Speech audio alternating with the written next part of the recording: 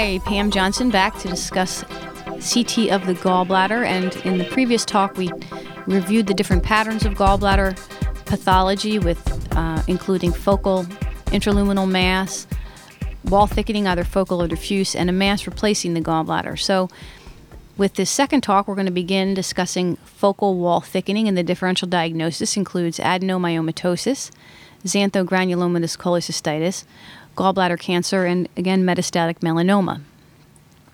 So here's a patient with xanthogranulomatous cholecystitis demonstrating focal wall thickening, and as I mentioned in the first talk, the coronal multiplanar reconstructions are really essential for accurately delineating whether there's a mass in the gallbladder or just a segment of wall thickening, because you can be fooled on the axial images. As we see on the coronal image here, this is some irregular wall thickening and some intraluminal material in a patient with xanthogranulomatous cholecystitis. And this is the process that can mimic many of the patterns of gallbladder cancer.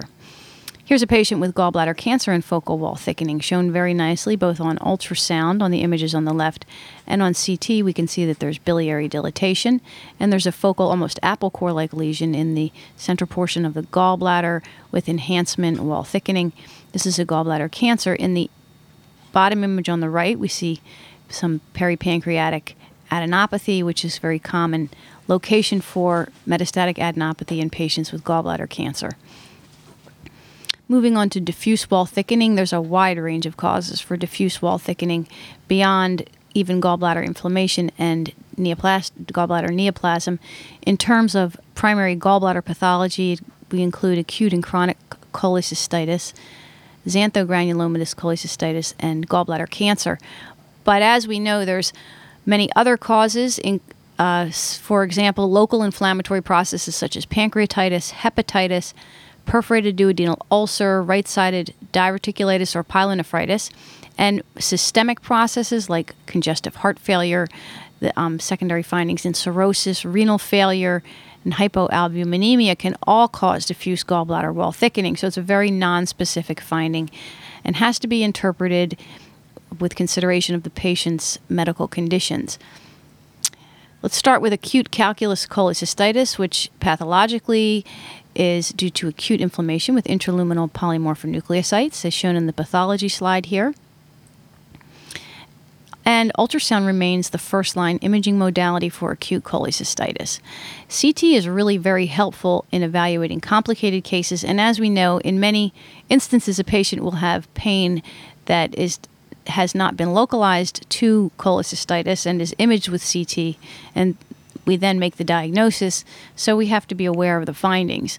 And CT, in one paper that evaluated patients with simple and complicated cholecystitis, CT had much higher sensitivity for the patients with complicated cholecystitis. So that's really a primary role of CT in these patients.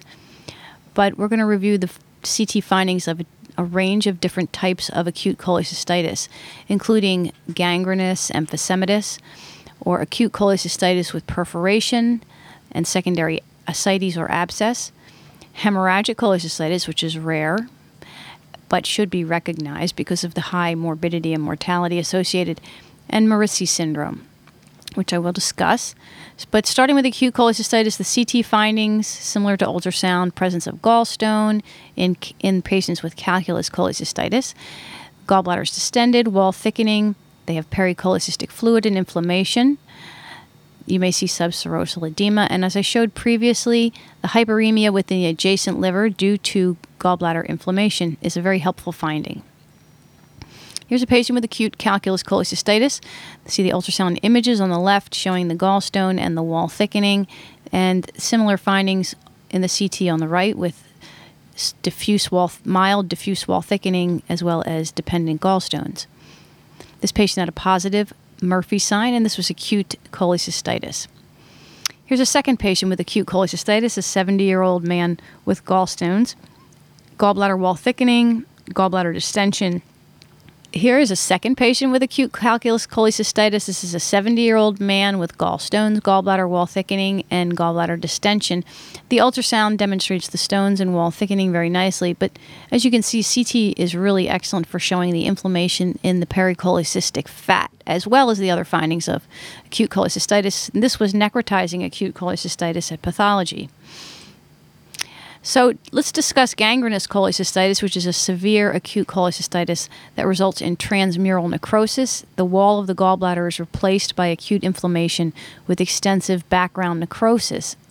And there are ultrasound findings that have been defined as somewhat specific for this, which include a very thickened wall with striations and the presence of intraluminal echogenicities, which are exudate and debris. There's the mucosal membranes will slough in this process, and you will see intraluminal membranes. So when you see these findings of severe wall thickening with striations and intraluminal debris, you have to be concerned about gangrenous cholecystitis. Important to recognize that the Murphy sign is absent in 2/3 of the patients with this process because of the transmural necrosis, and the patients, the nerve endings are destroyed. So absence of a Murphy sign actually supports the diagnosis. Here's a nice example of gangrenous cholecystitis in a 51-year-old woman. You see the laminated wall thickening on ultrasound with gallstones, and as shown in this enlarged image, this is the classic appearance on ultrasound. CT, you can see a similar appearance, and let's discuss the CT findings.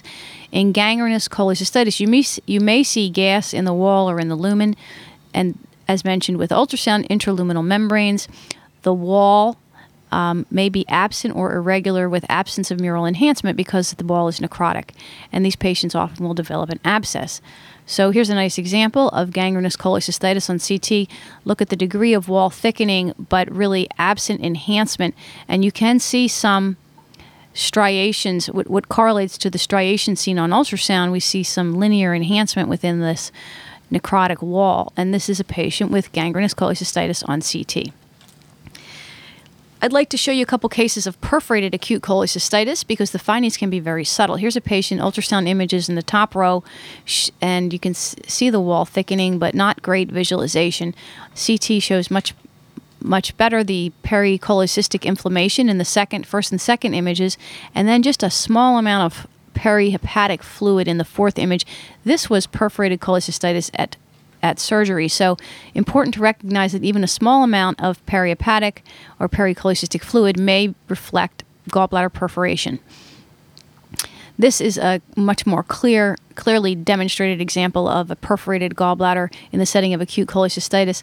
The ultrasound images have much better visualization than the last case and show the pericholecystic abscess adjacent to the gallbladder wall, which is also shown nicely in the CT images on the bottom row. This was treated with percutaneous drainage. The patient had bacteremia and confirmed to be an abscess.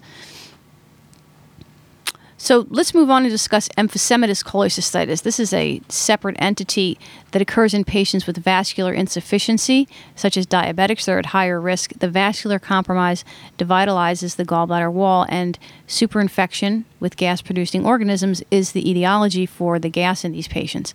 On ultrasound, you'll see the reverberation artifact with acoustic shadowing. And on CT, the gas can be in the gallbladder lumen, in the wall, or even in the pericholecystic fat. Essential to confirm that there's no communication with the bowel to account for the gas, because rarely you can have patients who will have a fistula from the gallbladder to the duodenum due to some other underlying pathology such as cancer, and that can also cause gas within the gallbladder. Much less common. But let's review a couple cases of emphysematous cholecystitis. Here's the ultrasound appearance. The wall is only minimally thickened, but we can see the gas in the non-dependent gallbladder with the reverberation artifact.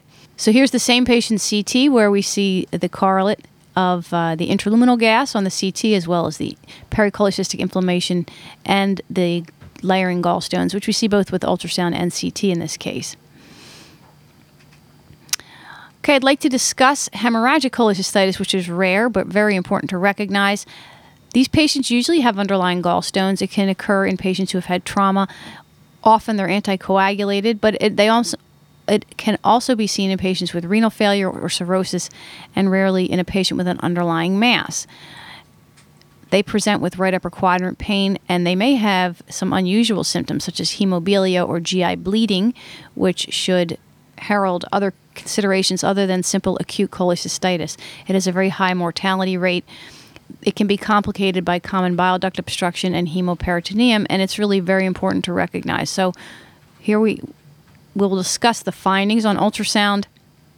You may see echogenic material within the lumen, but as we all know, sludge can appear as echogenic material as well. So it's a nonspecific finding.